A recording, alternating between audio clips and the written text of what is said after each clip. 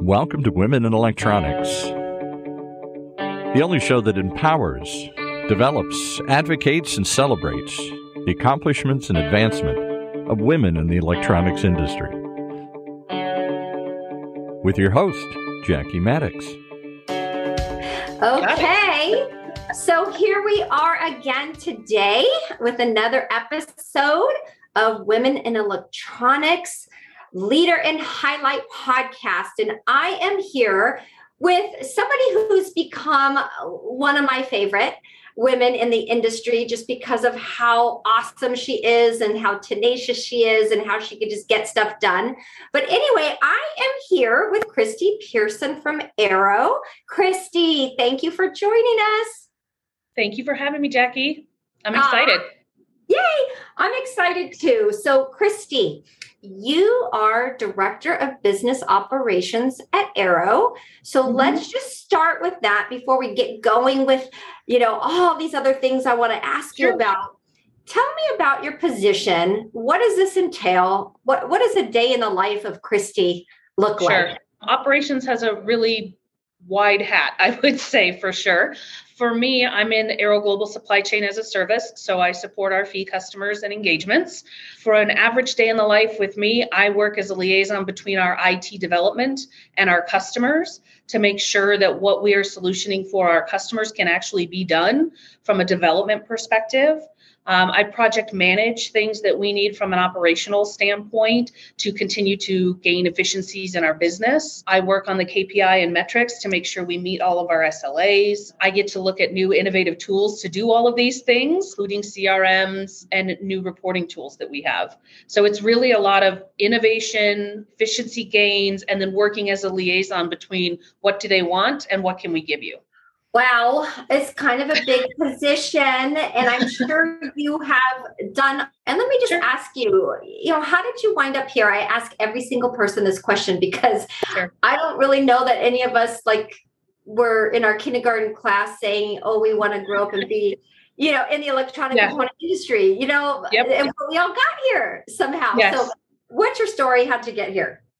I make that statement all the time. I never thought I would do this growing up. But when I look at the skills that it takes to be in operations at a company like this, these are the things that I've gained over time in every job I've ever had. And that's multitasking, juggling the things that need to get done and prioritize things one over the other, not just your wants, but your needs. I started out in a branch and then just kind of was always open to being the person to learn new things. If there was something new coming down the pipeline that we'd never done before, I wanted to understand it, right? And I'm not a tinkerer. I don't break things apart just to put them all back together in a figurative way, but I do think that's exactly what I do in an operations role.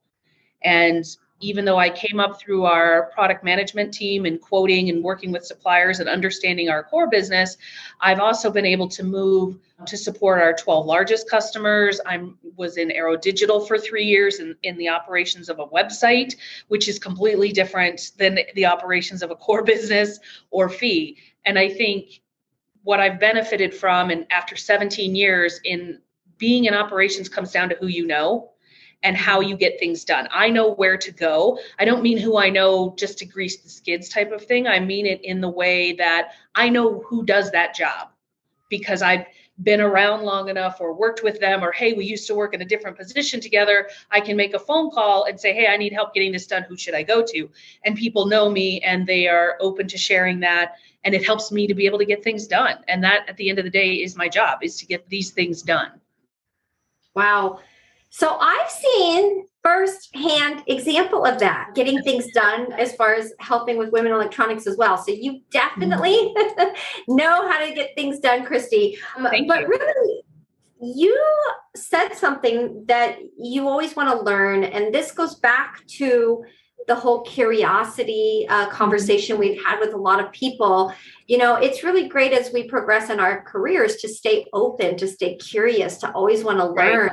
That's probably what makes you a really good leader too, I imagine, because you just seem very much to me like very open to new ideas, which I love. That's a very inclusive mindset. Thank you.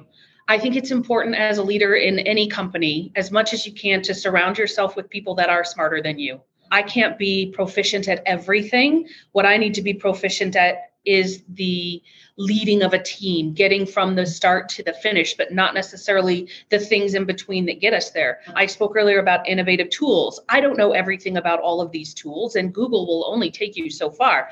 But there are people out there who have certificates and bandwidth to support you in learning about these and how they could affect your team or fill a gap that you have. And so surrounding yourself with people that are willing to go have that same curiosity is important. Understanding, as a leader, there are certain things I make decisions that affect other people. And that's both an honor and sometimes it's unfortunate. But I think for the most part, if you can be thoughtful about how you do that, if you can look yourself in the mirror when you make decisions that will affect other people, both positive and negative, then you're doing the right thing and staying true to yourself. And I think that's what's important for the most part. Yeah, I agree with you. So let's talk about, you were addressing talent. Yep. So you and I were kind of talking about this before, as far as this is really, I wouldn't call it post-COVID. It's like now living in the world after experiencing COVID and moving forward with this new world we're in, how it changed a lot of things. So we went drastically back to a work at home environment, which prior to COVID, think about it, companies were not open to this whole remote working model. But they were forced into it. Now, here we are, a lot of organizations are starting to bring their people back. We're seeing a big disconnect now with what talent, especially diverse and women in particular talent, want the flexibility, want to be able to have a hybrid model or something moving forward. Maybe we should just address this issue because it's such a relevant and critical topic that everybody's dealing with. How is it that Arrow is addressing this? So right now, we're in kind of a hybrid model, I would say, and we are allowing that flexibility for what you're most comfortable with. Will it always stay that way? I don't have any insight into that. I do know that as a leader and hiring talent and looking for new talent, you do have to have that flexibility. Not every position obviously is going to be able to do that. There are certain things you have to be in a building for, warehouse and things of that nature. But in a position such as mine or a team like mine is global. And some people are at home. Some people choose to go in the office. We have people in Europe and Asia, in Guadalajara, here in Denver. I have people in Boston. I don't particularly think that nowadays it matters where you sit. I think it matters how you feel, and a more flexibility gives more engagement to the employee. It makes them happier. We talked about if you're a happier employee, you are a more productive employee. I think that the game has shifted in the last 2 years, and we are now moving more towards an engagement model with your team. How much can you have a conversation and listen? And it matters. And that matters to the employee now. It's not so much a just come in, put your head down, here's a pencil, get your work done.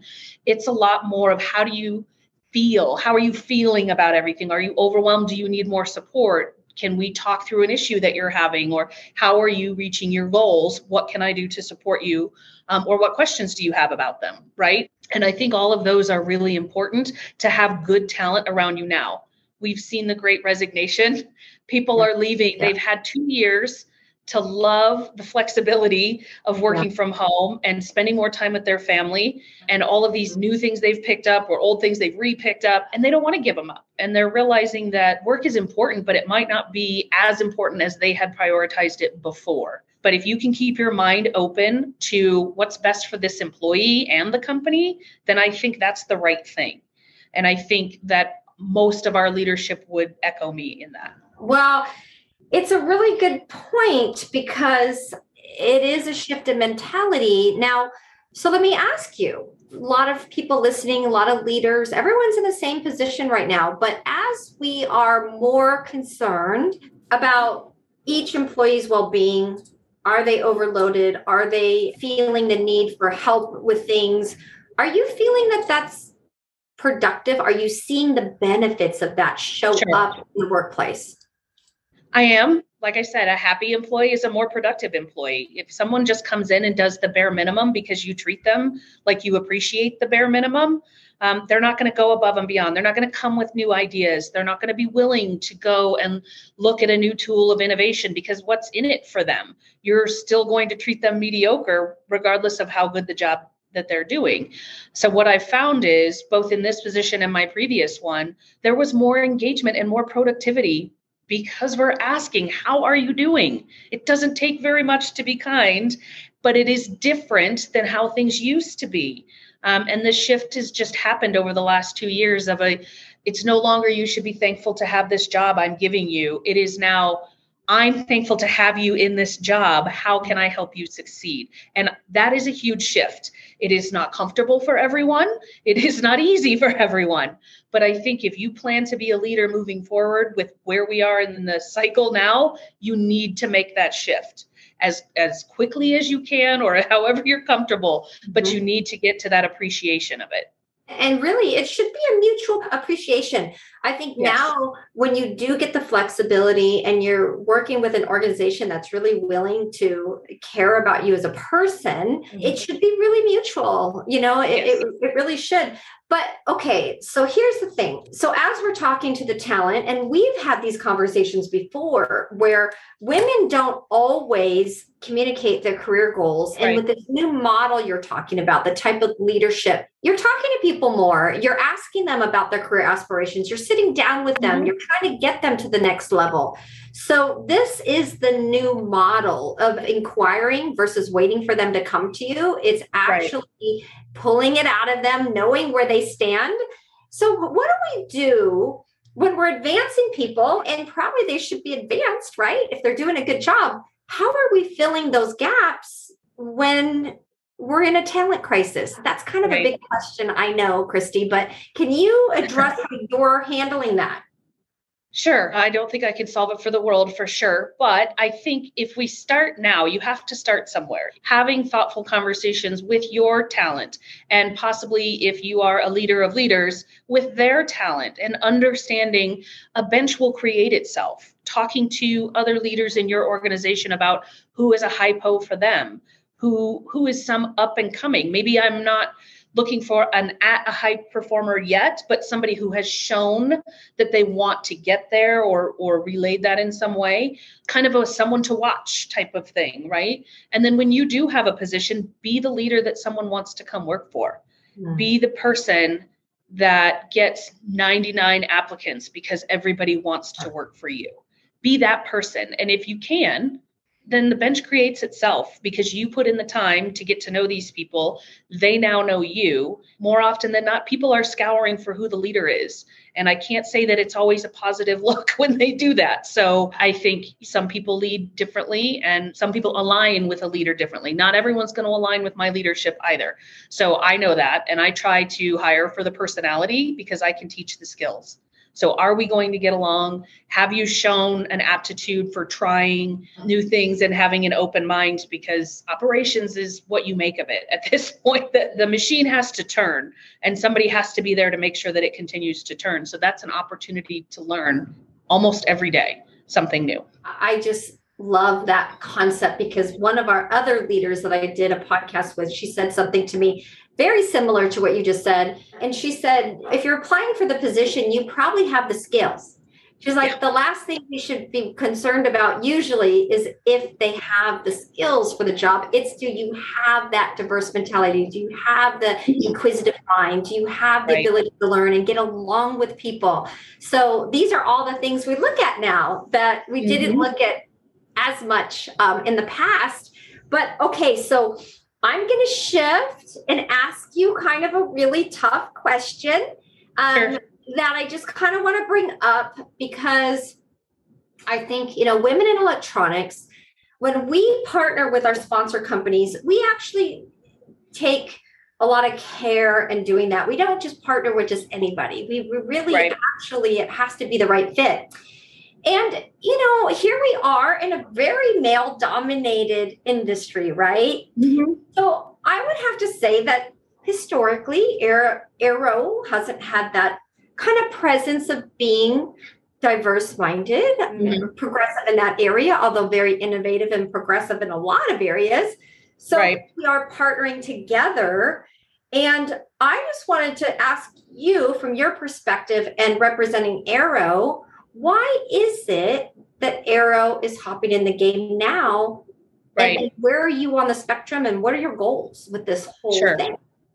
Sure. And it's a fair question. I think everybody could fully agree that we're not as high on the spectrum as others are, for sure. And I can't honestly tell you how close we'll get to that top. But I can tell you that they have put their money where their mouth is. They are putting resources together to jump in the game now. We could argue whether we were or should have been in the game years ago, but we are now. And I think that's important. I think we have leadership that sees how important it is to be diverse, that women are part of the future, and we are coming. My entire organization is women. I work for a woman. There is a lot of leadership change at Arrow around females, and even other underrepresented groups as well. And I think that's the important part. So to those that rightly so make that statement that we're not quite at the top of that spectrum, we're not. Are we ever going to be? I don't know. But I certainly want to be about getting us as close to it as we can, or getting us further along the path and guiding others with me as I go. Well, I appreciate that so much. And I always say to organizations, just hop in where you're at. It's kind of like you said, it's just that decision to move forward. And we always say at Women Electronics, we never look back. We only look forward. And there's no company that's perfect in this area. So some of them are farther along on the spectrum, but still want to hop in the game. And then we have others that are hopping in at a different level, but it's the fact of that decision is the success, the decision to hop in. So I appreciate you, Christy, and so many people.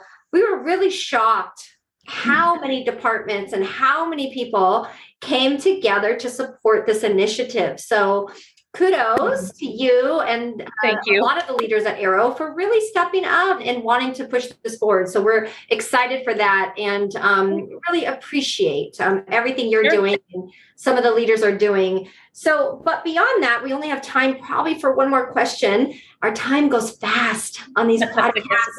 I think that you addressed a lot of levels of diversity too. So Women Electronics were here to represent women, but also women of color, a lot of different aspects within, Women Electronics. But if you look at our talent, and especially if you look at a lot of rising talent, they need mentorship, leadership advice. I would say a lot of organizations have really cut the development budgets. We have a lot of, the trainings around products and these other things, but a lot of people don't seem to have been developed a lot along the way in their growth and leadership development. So what is it that you would say, if you could have some major guiding principles, some things you've lived by, what would be that mentorship advice?